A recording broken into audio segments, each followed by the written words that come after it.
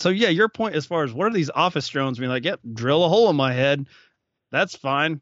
I'm as mad as hell, and I'm not going to take this anymore. So you lie to yourself to be happy. There's nothing wrong with that. We all do it. We all go a little mad sometimes. Come on, if one of you nuts has got any guts. Let's put a smile on that face. You're only as healthy as you feel. Listen to me! Listen to you by what right? Because I have a right to be, and I have a voice! Ladies and gentlemen, welcome to Pop Culture Case Study. Yeah, let's do it. I'm pumped. Let's let the healing begin. Hi everyone, welcome to another episode of Pop Culture Case Study, where we analyze pop culture from a psychological angle, a part of the Following Films Network.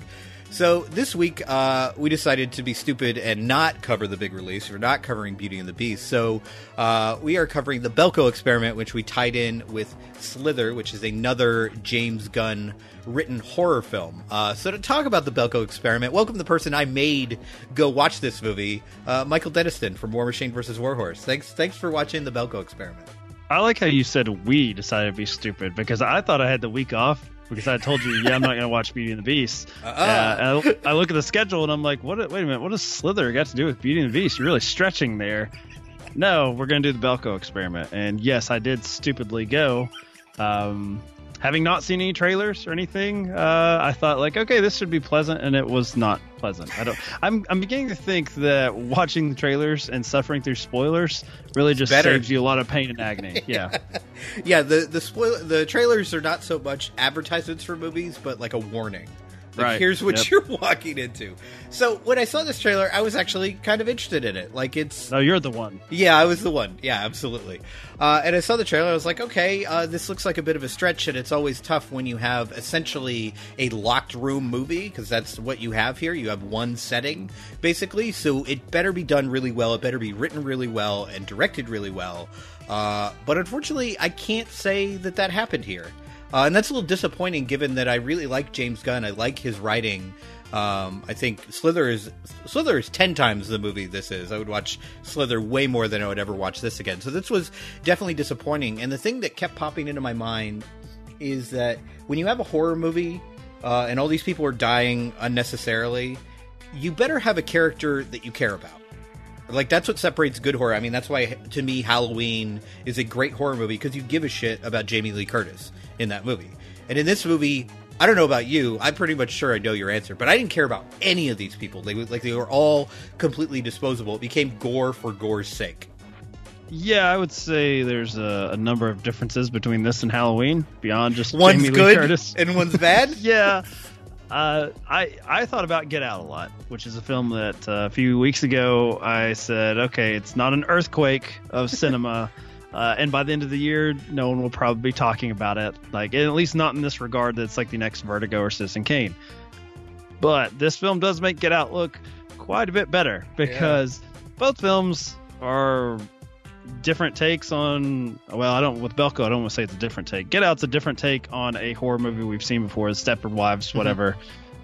This Battle Royale, even the Hunger Games is better written and more thought out, like the YA version. Way more. This. Yep. So all it made me think about was, who is the director here, and why do they suck so bad?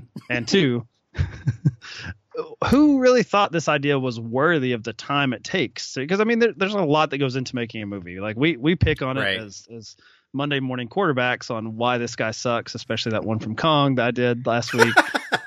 I would watch Kong 3 more times before I watch this again. Well, let's not get crazy. I actually didn't walk out of this one because it was short. It was an hour and 28 minutes. It's shorter. I didn't have a problem initially with its lack of originality, because a lot of horror movies don't. And so this is like the Office Space version of the Hunger Games. Unfortunately, and also starring John C. McGinley, right? Like, that was the... That was problematic. I felt bad for this person. I was just like, I don't even know the guy. And I'm like, oh, like, did you have a house payment? Oh, you felt sorry for John C. McGinley. Yeah. Not the character. Not the character. The characters, I actually didn't feel bad for any of them. I don't care.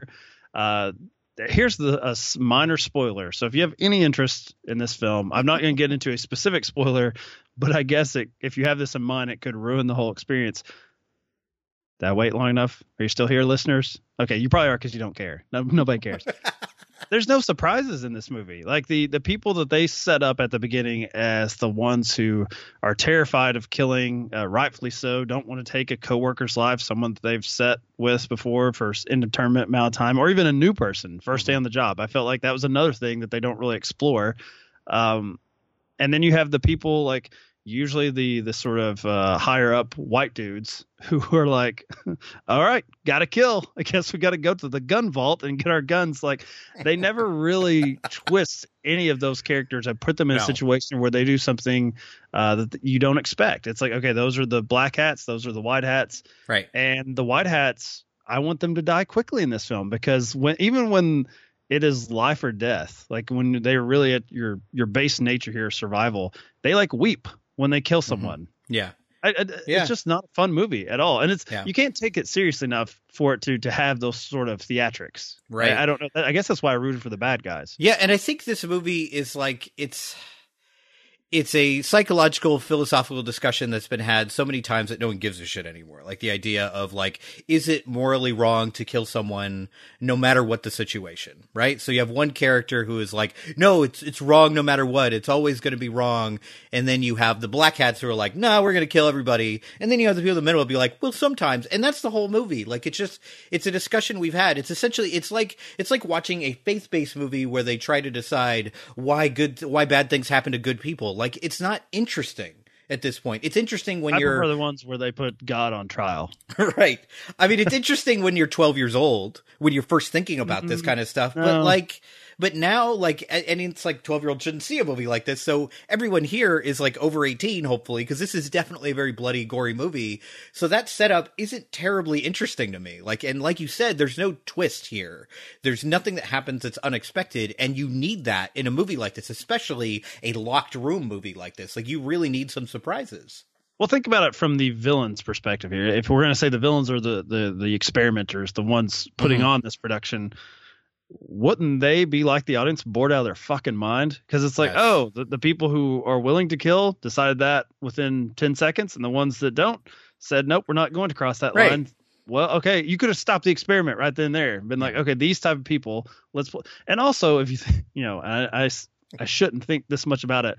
What would this is not true learn? Romance. I want you to actually analyze movies. What would they honestly find from this event, especially the way it's set up to where the villains here, it's a big time cheat where they have things implanted in these people's skull who willingly did that. This is something I want to talk about. This is the thing that bothered me for the whole movie, and I couldn't get it. I couldn't leave it behind. Okay, so you start a new job and they say, okay, here's all this paperwork to fill out. Here's your salary. Here's your medical insurance. Also, we need to put a tracker in your head because we're in Colombia and you might get kidnapped because you're not a national. This is a fucking office job. You better pay me $1 million a year minimum. Most of these people do not look like they're living it up. So no, they all look office drones. They look like the people in Office Space, and they're supposed to. But who would agree to this? Who would be like, okay, yeah, put the tracker in the fucking back of my head? Like, the one thing they did well with that is there's a scene early in the film where they start taking out a couple people to kind of scare people into action, right? And the first person that's killed via this tracker is on the roof. So for a second, you think, oh, there's snipers out there. And it kind of fools you for a second, and then it kind of takes that away really quick. I thought they handled that really well, but the whole setup is terrible. Who would agree to this, Mike? You'd have to be really desperate for a job. I know unemployment is a big deal, but I would rather die starving than have someone put a tracker in me for minimum wage. Thanks.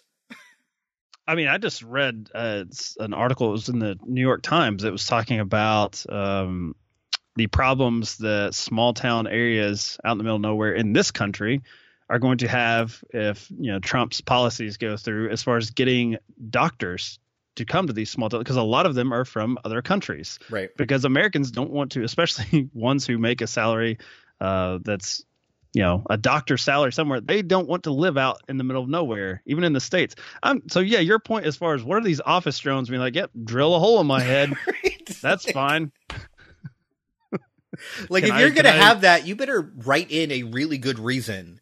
And like, there's a lot of kidnapping in Colombia. Doesn't count for me. Like, that's not, That's not a good reason for me. That doesn't fly with me. It's also not a very interesting reason for the film. It's not very entertaining for these philosophical debates because, okay, so the Hunger Games, you have like their little draft where one person from their various colonies or whatever goes through and has to be put to death, and the government sort of maintains control there. And Battle Royale, it's similar as far as their handling of the youth, right? It's like basically a culling of the younger punks. Like Mike's dream of a society. Well, I didn't really like that movie for similar reasons to this one. It's far better than the Belko Experiment in that I thought if you take that line of thinking too far, this thing's really dumb. So you kind of have to, as you said with Kong, not think, which always bothers me. It bothers me when you have to really do extra legwork for the filmmakers that they should have fucking done themselves. Here, remove the voice, just have the windows and the doors shut. And I think it's far more interesting if the office workers themselves have to figure out what is it that we're being asked to do here. Right. Let them, like, don't put this like everyone has to die in a half hour. We need two more deaths, like, because it never really makes sense why the people conducting the experiment would want to expedite it in such a way, because it feels like whatever they're trying to figure out, whatever scientists they are, doesn't that skew the results to an extent where it's like none of this makes, like, if you're having to blow people's heads up every half hour and you yourself, the scientists, have to kill 70% of the people, then you didn't really learn much. I don't know. It's just, I agree. Yeah. I go back to did Guardians of the Galaxy really give the Gunn family so much pull that they were able to do something that has not one shred of originality and doesn't have any good performances? The directing is terrible. Yeah. It's just really boring. Now, from what I heard, from what I read, like, the reason this got made is because of Guardians of the Galaxy. This has been like a quote unquote passion project for James Gunn that he wanted to get made, and no one would give him funding. A lot about James Gunn. And now we know why it couldn't get funding, because it's a bad idea. It's not a good movie. Like, it's an idea we've already seen before, and it doesn't have a new take on it at all. So it says more to me about James Gunn that I wondered if he was a guy that came in like the Winter Soldier dudes who then they've went right back to Marvel and fell on their face with Civil War. I guess Marvel and their characters did more for him than he brought to Marvel. That's because I always thought he brought a sort of a funny oddball sensibility to it. Then I see this, I'm like, oh, you don't have any original ideas. You need to work with cartoon characters. You need to work with a talking raccoon. Well, it's interesting because like things have definitely changed, because I think James Gunn, if you look at his earlier career, if you look at stuff like Slither and stuff like Super, there is a new take on genre filmmaking in both of those. I didn't feel that way about Super. I didn't. I mean, I felt like it was definitely a different take on the quote unquote like crime fighter superhero genre. I don't think it was done that well, but it was definitely something I hadn't seen before. Whereas this was just like going over well-trodden ground in the horror. Like, this is why assholes like me make fun of the horror genre. This is why, like, okay, I've seen it before. I don't need to watch it. So why should I fucking bother? And they tried, the only way they upped the stakes in this movie was how brutal and how violent and how gory and how bloody it got. But nothing else, like, they didn't up the stakes for these characters. You just don't care. Yeah, I got the impression that the Hunger Games was more brutal. And it's probably because I understood the motivation behind, saving your sister. Like, putting yourself into a sacrificial position.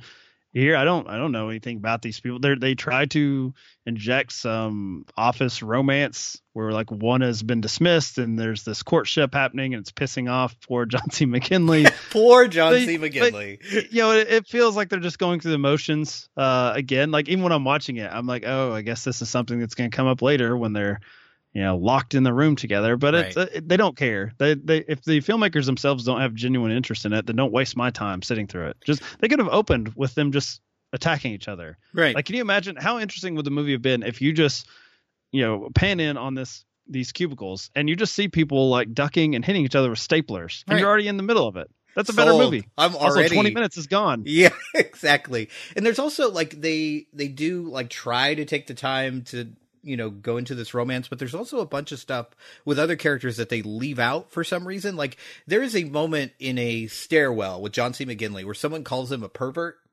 and he gets really upset by this, but there's like no explanation as to why that triggered him and set him off so hard. Like, I felt like as an audience member, like, oh, something that we haven't seen more so happened before but they took it out of the script, or they didn't want to make it over 90 minutes, which I'm grateful for.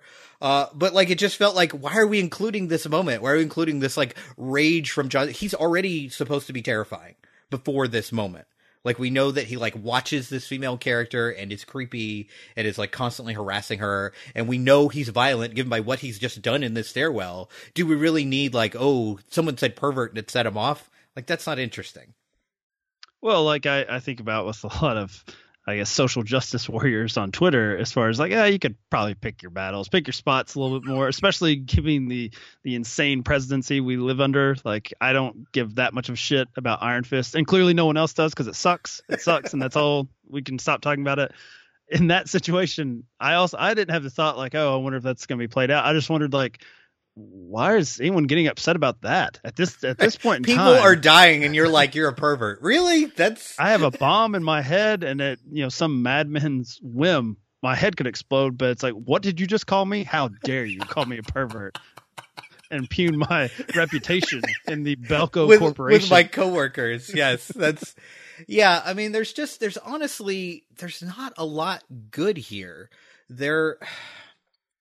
Like, if you want a horror movie purely for blood and gore, then you'll probably enjoy this. If you don't care about plot, you don't care about characters, you don't care about script, fine. Like, you'll get you don't care about your life. You'll get what you're looking for here. You will get the violence. You will get the gore. You know who this is for?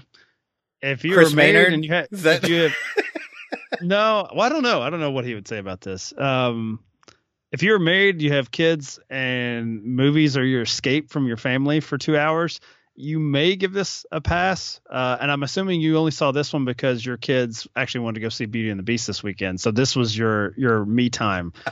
Other than that, I don't know. And I would just encourage drinking. Go to a bar instead for 2 hours. Yeah. I mean, take up drinking as a hobby. I think it's a better choice. My hypothetical family man. Drink more.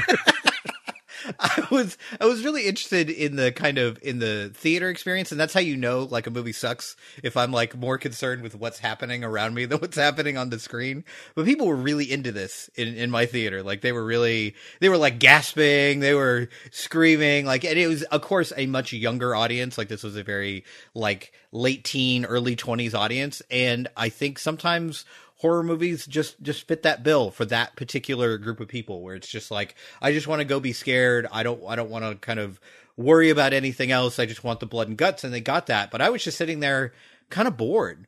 Like, there wasn't a scene of gore that I was like, ew, this is so gross. I don't want to look at the screen. It's uncomfortable. It was just kind of like, oh, they did some good prosthetic work, I guess. Like, I just couldn't get into it. Even those moments that are meant to shock didn't work for me. I was on my phone most of the time. That's why I was. And I read these articles about the sanctity of the theatrical experience, and I'm just like, stuff like this doesn't deserve it. Like, no. I sit away from everyone. I sit away from the crowd if I can anyway. Especially I'm by myself seeing the Belko Experiment. Let me tell you, there was no crowd. Shame. There was me and 3 other people in there, and I sat as far away as possible. Have my iPhone dimmed. And I caught up on some emails. I think I tweeted a couple times, not about this. I wasn't promoting this. Yeah, it's just boring. I think it's one of those things you're talking about. Okay, appeals maybe to a younger audience.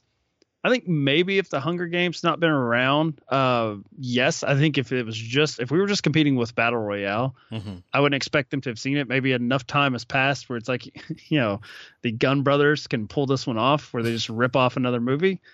But I think if you've ever seen a horror movie before in your life, I can't imagine this one is going to blow your mind in any way. I just don't see it. I think this is the first time. This is a first for Mike Deniston, where Mike's like, just go watch the Hunger Games. Like, that's. I really thought it was a lot better. It was just like, and I didn't even finish that fucking series because it ended up being 14 parts or whatever. They tried to turn it into a TV thing. But yeah, the first one, I don't know. I understood the plight, and the funny thing with the gore, and I see it on the poster, that's what they're selling as well. So I don't know if that's what it was in the trailer. It's totally unnecessary. Like, it's not, it doesn't add anything to the experience as far as like, because they're not doing, this isn't, David Cronenberg. He's not doing some sort of interesting body horror where it's like actually seeing it as some new visual. It's just hitting people in the head or shooting them or stabbing them. It's like, we've seen that 1,000 times a year in movies. So who cares? I don't know. Absolutely. All right, so I want to go to spoilers because there's kind of two things I want to bring up. I'm always amazed with these crap Yes, movies. that's right. I want to continue the discussion because I'm just like, oh, it's terrible. It's Yes. bad. Oh, Spoilers. I'm going to make you suffer more. So we're going to go to spoilers. Spoilers? What? Read ahead, spoil all the surprises. Not peeking at the end. Isn't travelling with you one big spoiler? That's classified. It's what? It's classified.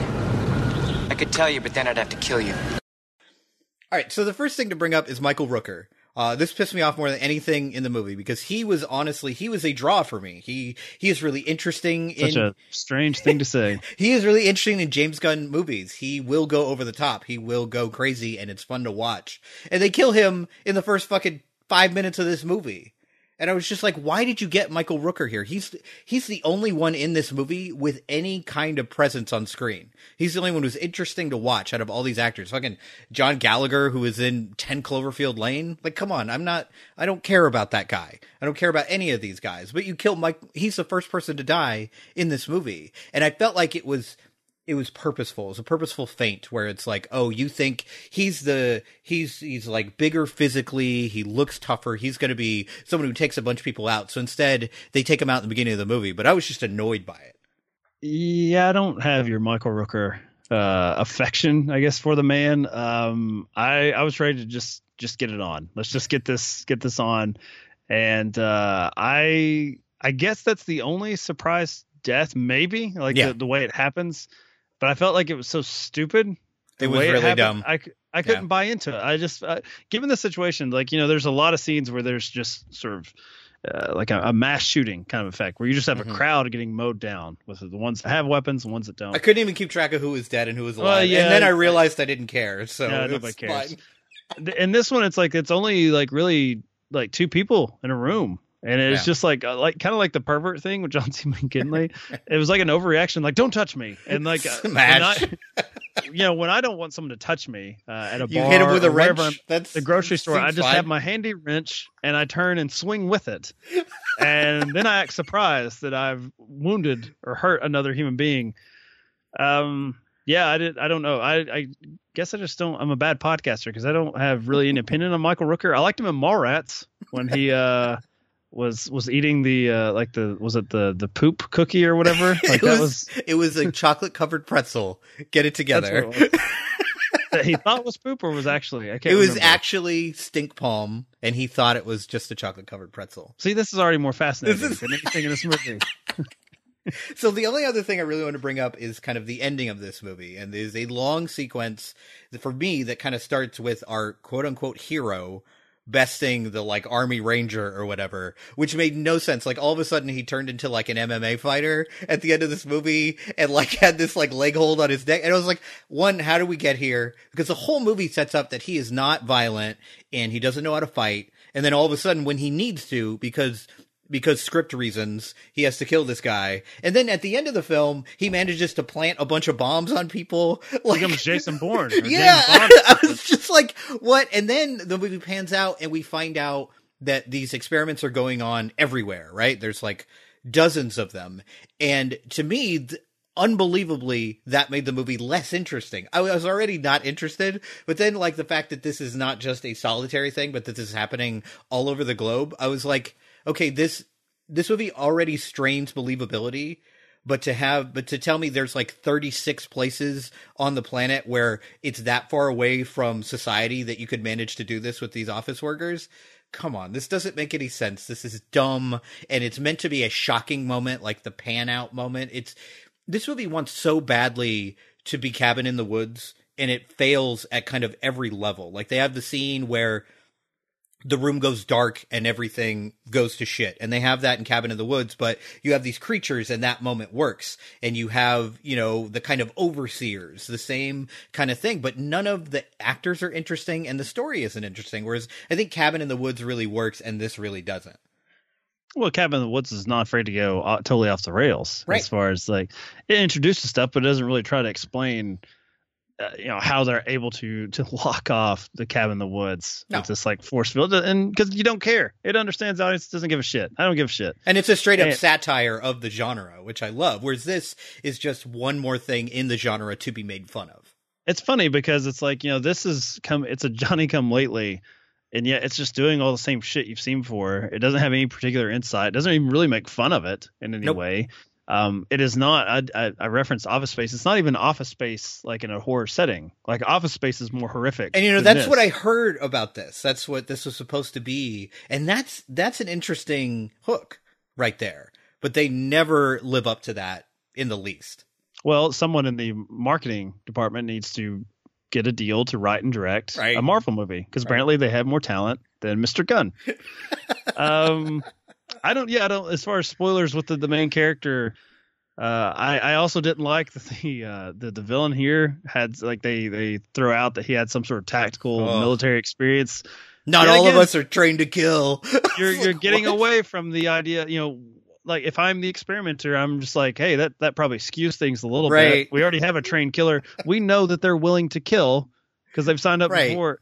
What was the thought process again? Don't think too much. I understand, but I don't know. But like they mentioned it, they painfully make you aware of that. And as you go to the end of the movie and you see that this is an experiment to kind of get some sort of data, that doesn't really work. I feel like they should just cancel this experiment and be like, okay, everybody go home. Just kidding. With the whole sealing off the building, you guys can go home because you guys have a fucking Navy SEAL or a Marine. Isn't that or a better movie was. yet again? When you have the experimenter have to come in and stop it, and be like, oh shit. Fuck, we fucked up. We didn't screen this guy. Apparently he is a psychopath. Apparently he's willing to kill all of you. We need to get him out of there. Right. And then you have a struggle. I don't know. There's and just a lot of funny things. They also have this whole setup where like we're going to let one person go, whoever has the most kills, which doesn't make sense because by the end of this, there's only going to be one person left anyway. So, and they might not have the most kills. That person could have one kill. Does that mean they kill them? Does that mean that person goes free? How does this work? Like, this is not thought out. Just say you stop with the fucking, this isn't Jeff Probst on an island somewhere. And even Survivor has more thought out rules as far as just say it's the last one standing. That's what you're going for, and let everybody know that. And then you could actually have an interesting moment at the end of the film where maybe you have two people that were working together, and there can only be one survivor. So it's not original either, but it would force our good guys to change in some way to make difficult decisions instead of like live. It's just teams. It's just it's laser tag with gore, I guess. Yeah, laser tag with brains on the ground. It's not Lord good. Dave, you live in California, can't you? You got to find better stuff than this. What's going on here? I tell you, with Beauty and the Beast coming out, there's no room for any other movies at the theater right now. I will say this: I'm glad, even as much as I did not like this movie, I still am glad I watched it instead of Beauty and the Beast. Sight unseen. Over 2 hours long? I don't need to see that. 2 hours and 9 minutes, hour and 28. We know which one Mike's going to choose. Sure. So, speaking of that, Mike, what's coming up on War Machine Horse that you'd like to pimp out on the show today? I have not actually recorded an episode in over a month. I got far ahead. What is coming out? I don't know. Yeah, I don't remember. This week. Okay, I've not actually recorded this one yet. So yeah, I should probably watch the movies. I'm actually going to be discussing Trainspotting 2, which is finally making its way here. And I attempted my travels to see it over in Ireland and got blocked on that because you realized you had a wife and you're like, maybe not. This is not the fight. My sister's wedding, and I probably shouldn't run the risk of being late to see T2. But we're going to be looking at the working relationship between Danny Boyle and Ewan McGregor in their earlier work because they had a falling out post Trainspotting over the beach. So we're going to be talking Shallow Grave and everyone loves it. Life Less Ordinary. It's so well regarded. I love that movie. that movie's a joy.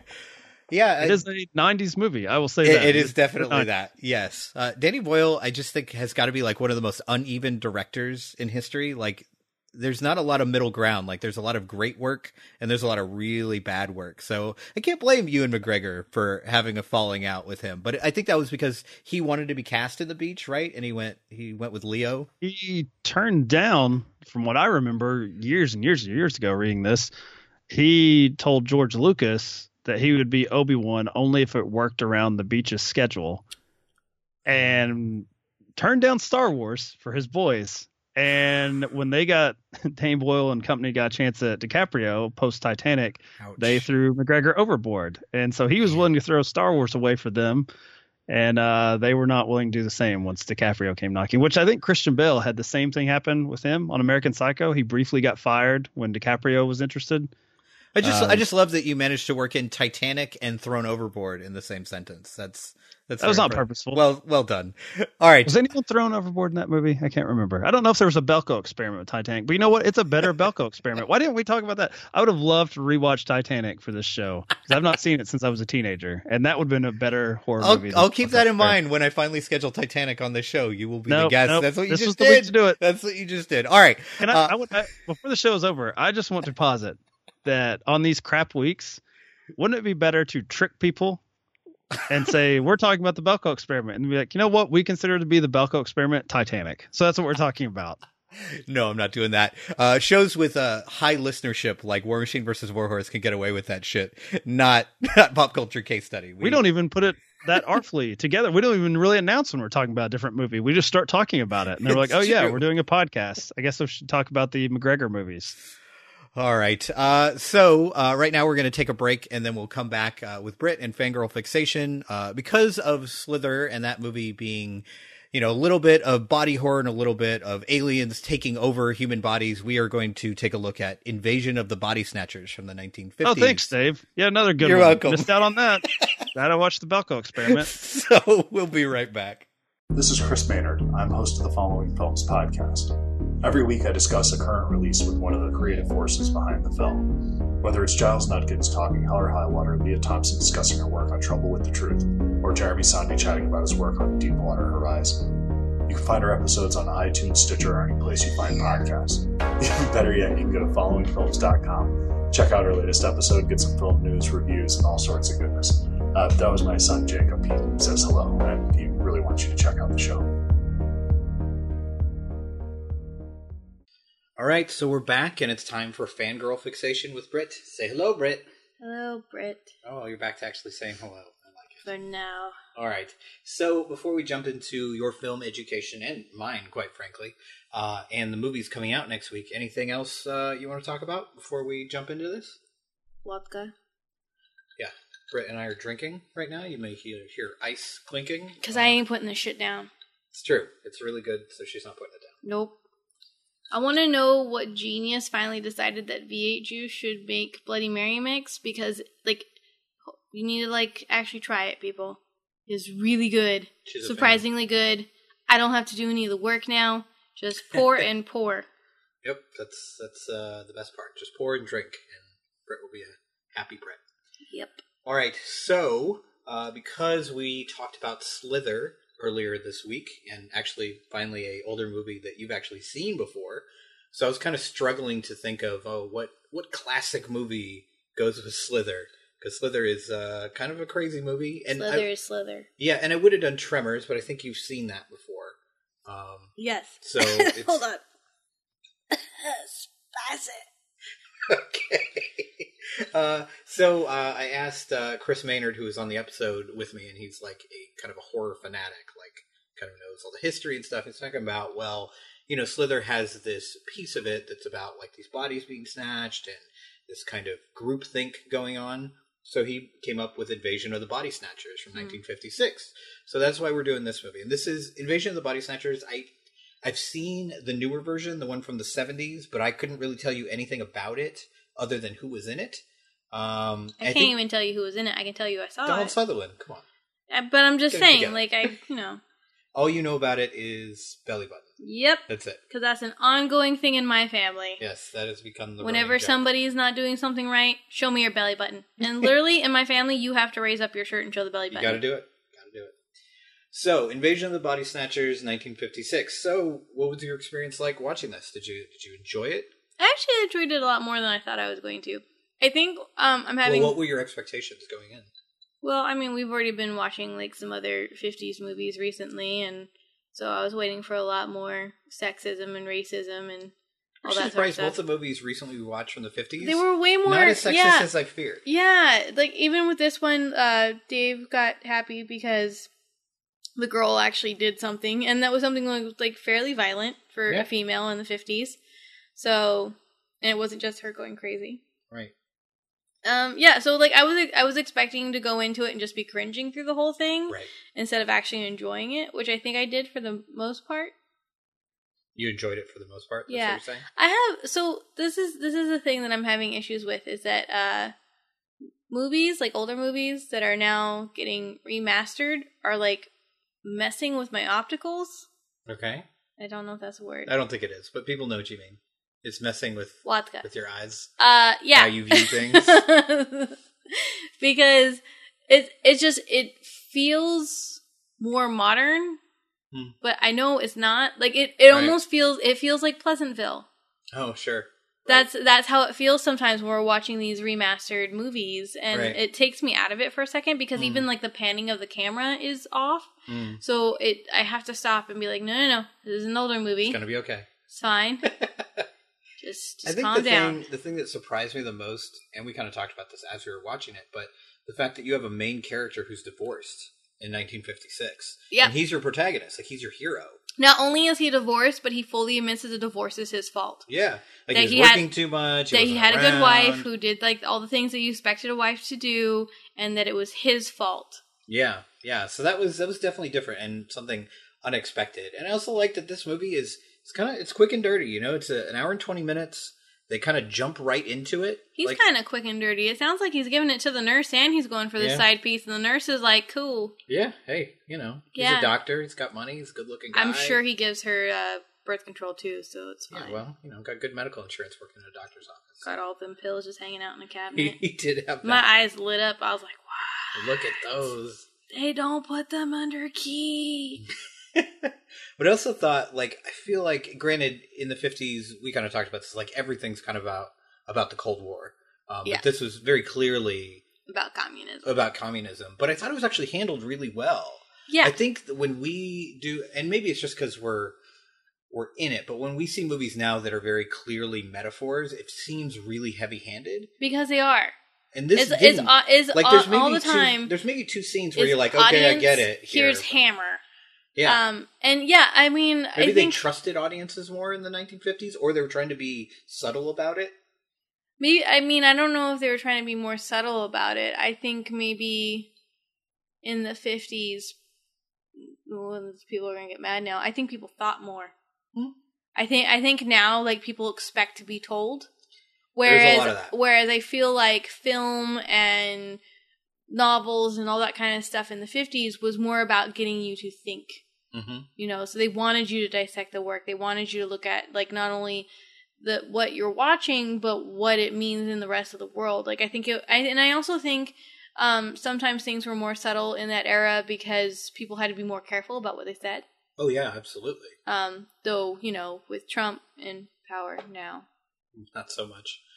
I'm just saying we might have to go back to being careful of what we say. Who knows going to be knocking at your door? I'm just, you know. It's true. Absolutely. Politics, vodka. Oh, I'm drinking vodka and talking about Trump. Oh, okay. Putin. Jesus Christ. All right. So he's regretting having me take a shot. Back to Invasion of the Body Snatchers. So do you have like a favorite moment or a favorite scene or a favorite character? What really sticks with you in this movie? Well, the pod scene was gross. Which pod scene? The one where it looks like slugs getting salted. Oh, yeah, that was gross. That was really foul. So I'm never going to forget that. Yeah, the sound effects. And that's literally what it looks like. It looks like you took a snail and you salted it. Mm-hmm. Not that I had to do this very often in my childhood or like every time I went to my grandparents. Such a messed up childhood. I did. Really bad. We all looked forward to salting the snails. The thing I kept noticing is that when you look at kind of sci-fi / body horror, because that's essentially what this is a body horror movie. Yeah. Like kind of one step apart from it, because it's like your body, but it's not yours. Right. I think in movies now we have to have these like shock value scenes very early in the movie to draw people in. And this the movie's only 80 minutes, and I think it was 45 minutes into the movie before anything creepy happened. Well, I think it's kind of a lost art of building suspense. Mm-hmm. Because did you feel like it worked in this movie? Were you drawn it did. I liked it. Because it wasn't ever anything that you felt like you needed to be shown. And again, I think that's like partially because we've gotten lazy. Like we want to see, like we want instant gratification. We want to know what the monster looks like. Well, I wonder if it's partially laziness, but it also is partially a money game, right? Because if you want to make a movie that is going to make a lot of money, You want to appeal to everyone, to the lowest common denominator. So you can't have any mystery about it. Can you we can't leave be math smart. out of this? It's not, I mean, it is math, but it's like, okay, I'll put it a different way. You want the idiots in the audience to get it as well as the smart people. There we go. Right? So in order to do that... I don't want to be known as a numerator. So in order to do that, you have to kind of dumb it down, right? So everybody gets it. Right. And it felt like movies back then, they weren't so worried about that. Maybe because cinema was like a much newer thing as far as like being a money-making venture, and they weren't so concerned about that. Whereas now it's like, well, if you didn't make $100 million, then who cares? Well, right. I think cinema then was way more about getting your message across, which we're seeing a little bit of a callback to that now. Like we are seeing like some more thought-provoking movies, which get like huge mixed reviews because people like. I mean, is there something recently that you think of when you think of like a thought-provoking movie you've seen? Hidden Figures. Hidden Figures. Okay. It did do really well. But I think that's... eventually it really... Right. The Oscar buzz helped. Right, but that's what I'm saying is, like, when it first came out, people weren't, like, super jazzed about it. But, I mean, I think it's because it's a thought-provoking thing. Like, this is stuff that's still happening. Right. You know? Like, this isn't new. Right. And I think especially with stuff like Hidden Figures, people don't want to face the reality of what we've done and what we're continuing to do. Mm-hmm. And there's a couple other things that have come out, but, I don't remember anything because that's not my strong suit. Right. I mean, the thing that pops into my mind right now is Get Out. Oh, yeah, Get Out is another good one. Yeah. Yeah. So you said, like, movies back then and movies like this had a message. That's something they're trying to get across. What do you feel like this movie was trying to get across? What did it get across to you? Well, words are hard. Yeah, it's because you're drinking vodka and you're doing what the communists want. Yeah. It's Tito's. Which doesn't sound Russian at all. So, the message? Focus? Yeah. Obviously, in this movie, like we've talked about already, it's about communism, right? Mm-hmm. And it's definitely, like, breeding fear. Mm-hmm. Like, the person that you think you know, you may not actually know. Mm-hmm. I think that was kind of the message, was to make people hyper vigilant and paranoid about family, neighbors, whatever. And that's still happening now, right? Like, it's even if you see something, say something. But but that's what I'm saying is like, and it's getting even worse now. Yeah. With ice at people's doors, and yeah, absolutely. Yeah. What? No, I'm just thinking about that that graphic that's going around, like if they come to your door, like here are your rights. Yeah. And that's fucking scary. It's terrifying. I mean, it's selfishly, luckily for us, it's something we have to worry about because of the tone of our skin and where we're from. I was going to say because we're white. Yeah, absolutely. Yeah. But like that's a serious part of people's lives right now is you have to be worried, even if you are here legally, that people are going to make assumptions about you.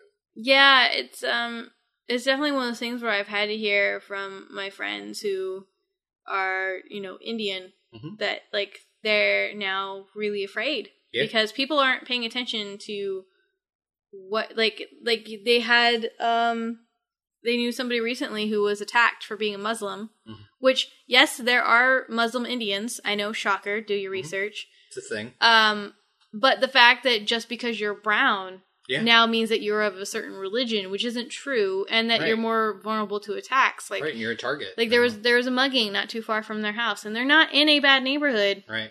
That person just happened to have the wrong colored skin. Yeah. It's terrifying. Like, according to the mass majority of America right now. Right. So yeah, I mean, and this movie is just really like it's a really good movie. I really enjoyed it, but it is really unnerving. In a couple ways. One, just the way things were looked at in the 50s, like this idea of like this is them over there, and they're this one entity. They're communism. They're dirty. They're horrible. They're out to get us. And then you look at the Americans, and they're all individuals. So it's really pumping up this idea of individuality and how great America is. Right. And now you look at it now in our culture now, and it's the same idea. It's like instead of this way of life, this communism coming and infiltrating into now society. It's the immigrants. Yeah, now it's the immigrants who have most likely been here for generations, a lot of them. So it's really something that's still affecting. But I've like actually from the lost opposite family side. members over this. Right. Because half my family well, actually, the great majority of my family is immigrants, but half my family, like my brother and I, are only fourth generation, because my great grandparents came from Portugal, and I've actually lost people because because they started talking shit about immigrants, right, and how you need to be a true American, right. And I was like, well, define to me what a true American is. Mean? Like, at what point am I a true American? Because half my family hasn't been here from the very beginning. Right. And technically only a 16th of me has been. Right. So... And hell, you've been here longer than my family. I'm only third generation. You know, and it's like, it's one of those things that's so weird to kind of look at these ideals of, like, what a real American is and where we stand. When, like, there are probably people who are Mexican, who are Chinese, who are Russian or whatever, who, and their families have been here for longer than me, but because they look a certain way or sound a certain way, they're going to be viewed as like, oh, well, you're the one who. They're also probably here. way more patriotic than I am. Almost guaranteed. Yeah. Yeah, absolutely. I mean, just to immigrate here and get into this country, the tests you have to pass and the knowledge you have to have about American history is crazy. It's stuff I wouldn't know. I bet most of it's not even taught in school. Not until you get into college and you're specializing. Yeah, I mean, it might be mentioned in school, but that's about it. It's not going to be truly hammered into. So something I just realized right now, speaking of whiteys, is there are absolutely no ethnic characters in this movie. Like, not even in the background. No, that doesn't fit into... I mean, I think there's two things. It doesn't fit into kind of the American ideal of the 1950s. Right. And they would stand out so much in those sequences where everyone's supposed to look alike and be doing the same thing. Right, yeah. But it just now hit me. I'm like, wait, that doesn't make any sense that farms are only run by white people. Right, yeah. Well, run by white people, but not worked by white people. Yeah. Yeah, no, that's a really Coming good point. from the Central Valley. Right. That is weird to me. And, like, I've always said that. Like, I moved up to the North Bay for a little while, and it made me very uncomfortable because there were so many white people. Yeah. They're everywhere. It's fucking white people, like roaches, man. They're just everywhere. Why, Dave? Why? All right, so let's get back to the movie. Anything you want to mention about the movie before we go into, like, our usual questions about greatness and about movies in general? No, I think we went off to a very political slant on this episode. Definitely did. So we definitely did. I definitely I think my favorite sequence is kind of the combination of the sequence at the gas station and when they pull over and kind of light the pods on fire. Like it really shows those things really lit up too. They did, man. I don't know what kind of oils are on those pods, but those things lit. So what if it smelled like bacon? Gross. All right, so. Is this a great movie? I think it is. Okay. What makes it stand out to you as a great movie? Well, the things that we always talk about. It had good pacing. It did a good build up without losing your attention. Mm-hmm. I also like that they were very bold in their ending. Yeah, it wasn't a total happy ending. You don't really know what's going to happen. No, you have no idea what's going to happen. Right. So I think that was really smart and plus, you know, that truck. If you looked at right before he saw it said all the major cities: Seattle, Los Angeles, San Francisco. Yeah. And who knows how many trucks have already gone? Yeah, so. And I think it's a gutsy ending in some ways, and in some ways it's not, because if this movie is made to breed fear, it's the ending that makes the most sense, right? Right, because then you have no idea, because now you're going to be questioning everything. And now you have to be on edge. Now you have to be on the lookout for the communists or for the pod people or whatever you want to. And they were really smart with not ever giving a definite of how you could tell it was a pod person. Yeah, there was just something. There was something that was not off. There was something not right around the eyes, which that could be anything for anybody. Like, I'm tired, I'm sick, right? Like, I'm stressed out. Like, anything could change how you would look around the eyes, right? And it gives people an excuse to rat out their friends and neighbors for no good reason. Like, they just didn't seem right. I don't know if it's communism. I don't know what it is. They left a bag in the airport. Yeah, exactly. But something about them is not quite right. All right. So do you see anything in this movie that you see in more modern movies? Do you feel like this has... Well, like we talked about, there's that the thing with the zombies. It feels like this where it originated of just blend in and they won't attack you kind of thing. Right. The One of Us made me die. I was like, we all say that now about other things. Yeah, I think this is like one of those classic movies where there's a lot of things taken from different filmmakers, but like touches of it. Right. I don't think anything's ever like actually completely. Right. And I think you also have the kind of, I mean, this is kind of a trope now, but kind of the one man against everyone. Yeah. Like even in this movie, like he has some friends and he has a girlfriend / someone who would be his wife, most likely, if things ended up a different way. Was she even a girlfriend at that point? Because she was out of the country, so... Well, no, they were starting it up again, though. Yeah, like she made him an egg. That's it. Well, they made out on the Fastest porch. Like, egg. it was going to happen. So... Oh, just because you make out with somebody is going to happen? That's right, marriage. That's the next step. No, but I think there was definitely like a romantic connection there, and if they both got out of this alive, I would think that the two of them would likely end up together. But they didn't because she was stupid and fell asleep. Yep, that's what happens. Spoilers. But she had... It's from 1956. Yeah, a little late on spoilers. But yeah, so they, he had all this support, but it ends up being like one man against everyone. And I think you see that in a lot of movies moving forward, for sure. All right, anything else to add about Invasion of the Body Snatchers? Nope. Okay, glad you liked it. We're on a little bit of a roll here. Well, because again, it was 80 minutes. Yeah. That's how you make me happy. An hour and 20. Yeah, absolutely. All right. So now we are going to move into what's coming out next week. So there are 3 new releases next week, 3 wide new releases. And the first one is Chips. Of course, based on the old TV show with Eric Estrada. But is it really? I have no idea. I didn't watch enough of that show to know like how close this is following it. Like Chips is one of those shows that when you couldn't sleep, it was on at like 3 a.m. as you're switching through channels. I feel like this movie is just hardcore trying to be the reboot for 21 Jump Street. Yeah, it reminds me more of, oh god, there was another reboot of an old 70s show that had like Ben Stiller and I think Owen Wilson in it. Starsky and Hutch. So it's like very silly and very over the top. Whereas 21 Jump Street was like, that movie still surprises me, like how good it was. Because I remember seeing the trailers and being like, that's going to be terrible.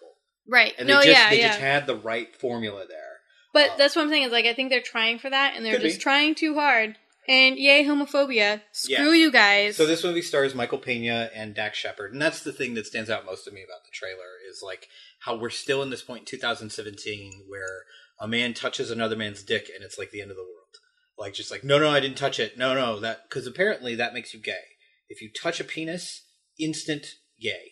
So good to know. I don't know how that works with women then. Well, women, it's fine to be gay. Didn't you get the memo? Lesbians are hot, gay men are not. Yeah, but if you touch a dick and then it turns you off a dick.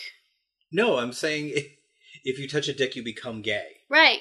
But if a woman touches a dick and she becomes gay, then she doesn't want the dick anymore. Yeah, but I don't think that's how that would work. If you touch a dick, you want dick. That's the formula.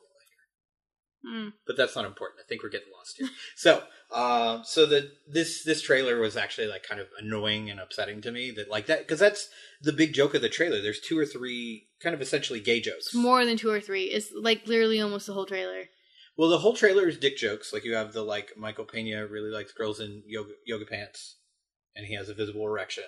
Right. There's the close up of 2 packages touching through underwear, so that makes you gay because you can't. Also, you can't hug a man.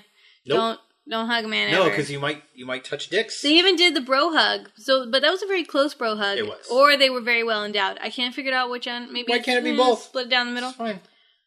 Yeah. So and it sucks because I like Michael Pena a lot. I think he's really funny. I think he's really good. Like I remember seeing him in Ant-Man, and I think he was easily the best part of that movie. Like I thought it was hilarious. He's a really enjoyable screen presence, but like this. Like I watched... Oh, there was also sexism too because you can't have any female-sounding names. Oh yeah. It's just it's a movie that like from the trailers I was like, there's nothing about this that interests me. And the only time I like Dax Shepard is when he's hanging out with his wife. Like they're great together. They're adorable together. Him and Kristen Bell. Yeah. Yeah. They had those like set of commercials for like Samsung or whatever, and they were great. Dollar Store Owen Wilson. Yeah. Yes, Dollar Store Owen Wilson. That's very true.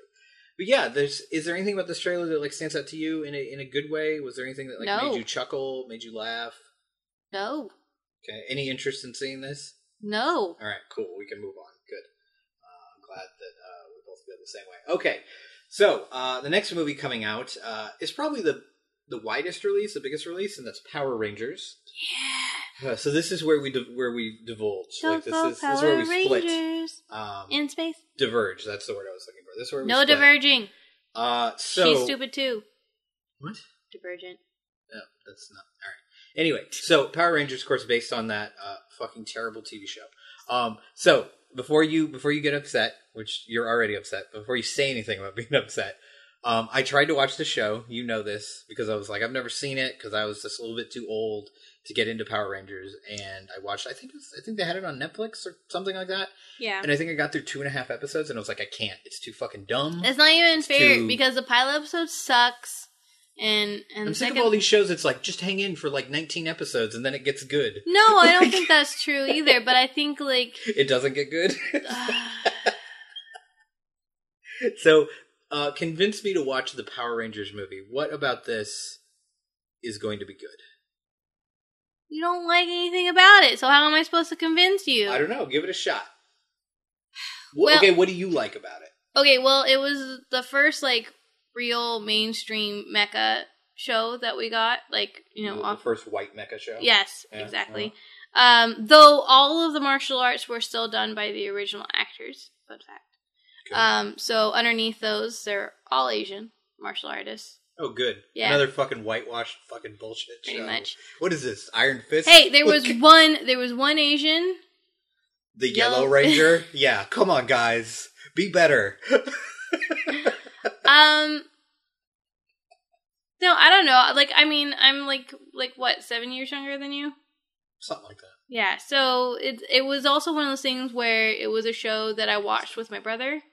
Mm-hmm. So I can blame him for this bullshit? Yes, you can't. Because, especially for me watching all of the original Power Ranger movies, that's his fault. I forget when I started dropping off of watching it. I originally started watching it because Voltron. Because it was like a Voltron, but live action. I've never seen.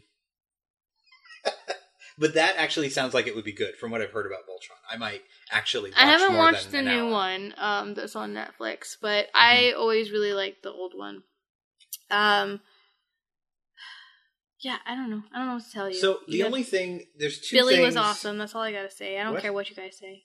Oh, okay. I don't know Billy, the Blue Power Ranger. Sure. Tommy's a jerk. Great.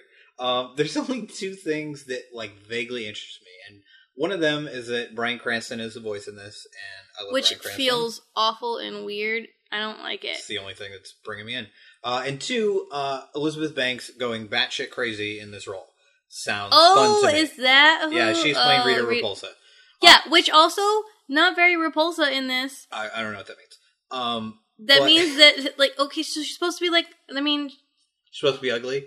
Well, not entirely ugly, but, like, she's fucking hot in this. And that doesn't She's fit. hot. And she got, like, skin-tight, like, nano whatever thing going on. They're trying to bring viewers like me in. They're like, well, look, this is dumb, but look, hot. But I think this role for her, and people will think this is an insult, but it is not. This could be Eddie Redmayne in Jupiter Ascending level funny insanity. Like, I want to see her totally commit to this and just go fucking balls to the wall, fucking nuts, and just fucking commit. And I would love every second of it, just like I loved every second of them. You can tell Dave's been drinking because the fuck has come out as a comma on his show. Which I normally get yelled at to watch my mouth. But, you know, he's had that vodka, has not happened in like a year. Since I decided to not have... Wow. Just get it together. You're saying I'm drinking and you're just playing with your teeth with your tongue right now. No, I'm not. That is so not what happened. Okay.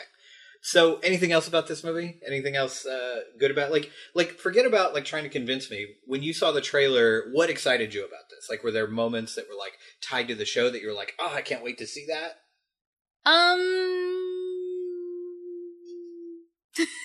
No, huh? I mean, it's hard to like describe because it has those tinges of nostalgia, but it's also very, very different from how like they came together. Like, it seems like most of these characters are supposed to be delinquents, which was not really the case in the TV show. In the TV show. So my concern with it mostly is that there's going to be like this thing of like these are bad kids and they have to redeem themselves, which I'm kind of over that trope. Right. I Yeah, I don't know. I mean, I got mostly excited when they started putting the machines together. No. Oh, not like when they morphed. Okay, gotcha. Yeah. Yeah. So do you feel like you're more excited about this because of memories of the show, or more excited about it because of things that are actually in the trailer? Memories of the show. Okay. So this is like more like nostalgia based than something. This is like my TMNT. Oh, okay. I was like, where's that going? Okay. Yeah, sorry. NT. A little bit of a pause. Like where everybody got excited about Michael Bay's movies, like this is kind of how I'm feeling about Power Rangers. Okay. Except the people who really like TMNT and they saw that trailer and were mad about the Turtles. So maybe this is like when the first Transformers was coming out. I don't know. Michael Bay ruins everything. I don't know why you mostly everything. Come on, Pain and Gain. Show some fucking respect. No, that was a really good movie. Okay, thank you. I appreciate that. All right, so it sounds now I want to get swole. It sounds like, yes, I believe in fitness. It sounds like Chips is a no so far, and this is a like, yes, but you'll hate yourself in the morning. I wouldn't do a walk of shame. I don't ever do a walk of shame. I own it. You own it. Good. All right. So the last movie, and the movie we're going to cover, is Life. Which stars Rebecca Ferguson, Ryan Reynolds, and Jake Gyllenhaal. So, what did you think of the trailer for Life? Okay, so the first trailer, I was really, really excited about this movie. Uh-oh, this is not going in a good direction. The second trailer, I'm like... So, what was bad about the second trailer? Did it show too much? It showed too much. I feel like it's just another freaking alien movie. This is symbiotic type thing that's going to take over some bodies, and and I'm just kind of over it. I don't know. There was something like I liked the mystery of the first trailer, and this one is just like, man, couldn't I have just found this out during the movie and then be disappointed at the end? Yeah, see, it's funny. Like we see the same thing in the trailer, and you're over it, and I'm super excited. Like I can't wait because I love that shit. Like Alien is one of my favorite movies of all time. Well, because Alien's amazing. But this kind of stuff I'm over. Like, do something new. No, that's not a thing. There's no new thing. We're just going to repeat old formulas that worked and just cross our fingers and hope that it works out. I mean, for me, a lot of it, a lot of my excitement, separate from the kind of alien aspect is the actors. I think all three lead actors are really good. That was the other thing I was excited about, but Ryan Reynolds is just being Ryan Reynolds, so it's Deadpool in space. Yeah, no. He might be being Ryan Reynolds, but it's not Deadpool in space. Thank God. I've had enough Deadpool. In space. It's more Muppets, but that's okay. Well, it's Ryan Reynolds in space, so it's going to be a Muppet. It's possible. But yeah, I mean, I think Ryan Reynolds is just kind of enjoyable on screen. Like even in bad movies, like you're talking to the guy who Green Lantern. Didn't mind Green Lantern. Green Lantern. I will watch him in anything. Thank you for making fun of yourself in Green Lantern. Yep, it's true. And Rebecca Ferguson, I really like. She was the one who was in the Mission Impossible movie that I made you watch.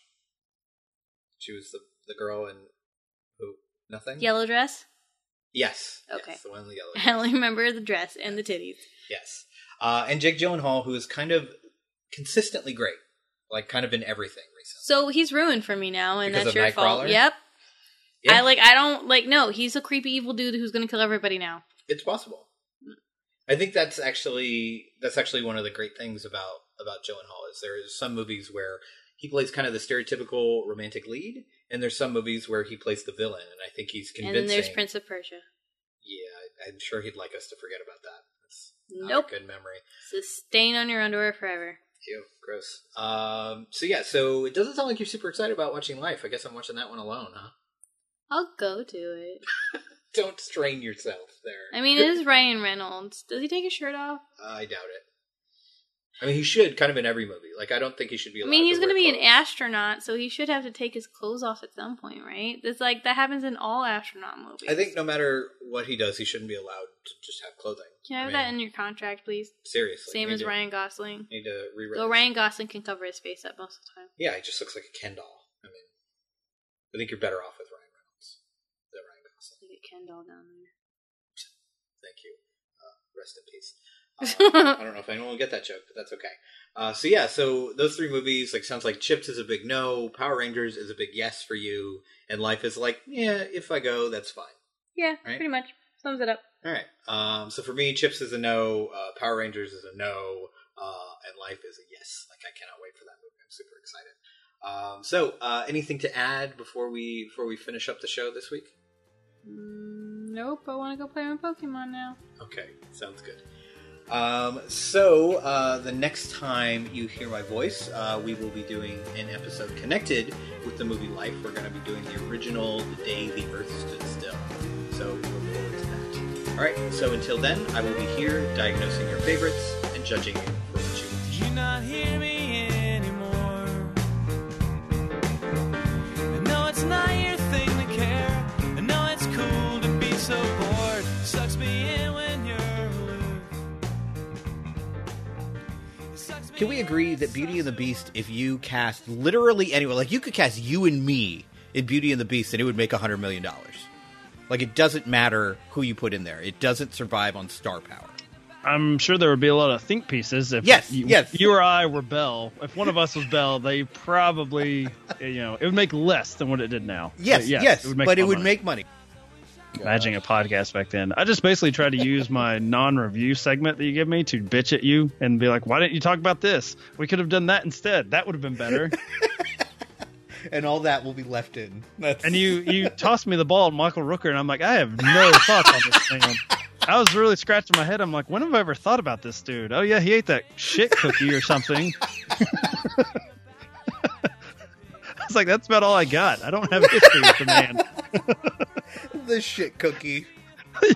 That's something you should send me. Like, hey, I'm going to talk about Michael Rooker, because that completely caught me off guard. I'm like, Dave has an affection for this guy? Michael Rooker. Interesting.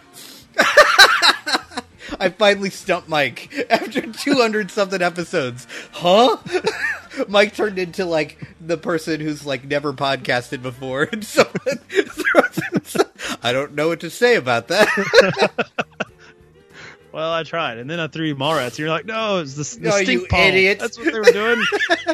Dumb shit. It's a fucking pretzel. What's wrong with you? I don't have Michael Rooker on my wall like you're fucking catching the Zodiac killer. Strings attached to his filmography. Oh, shit.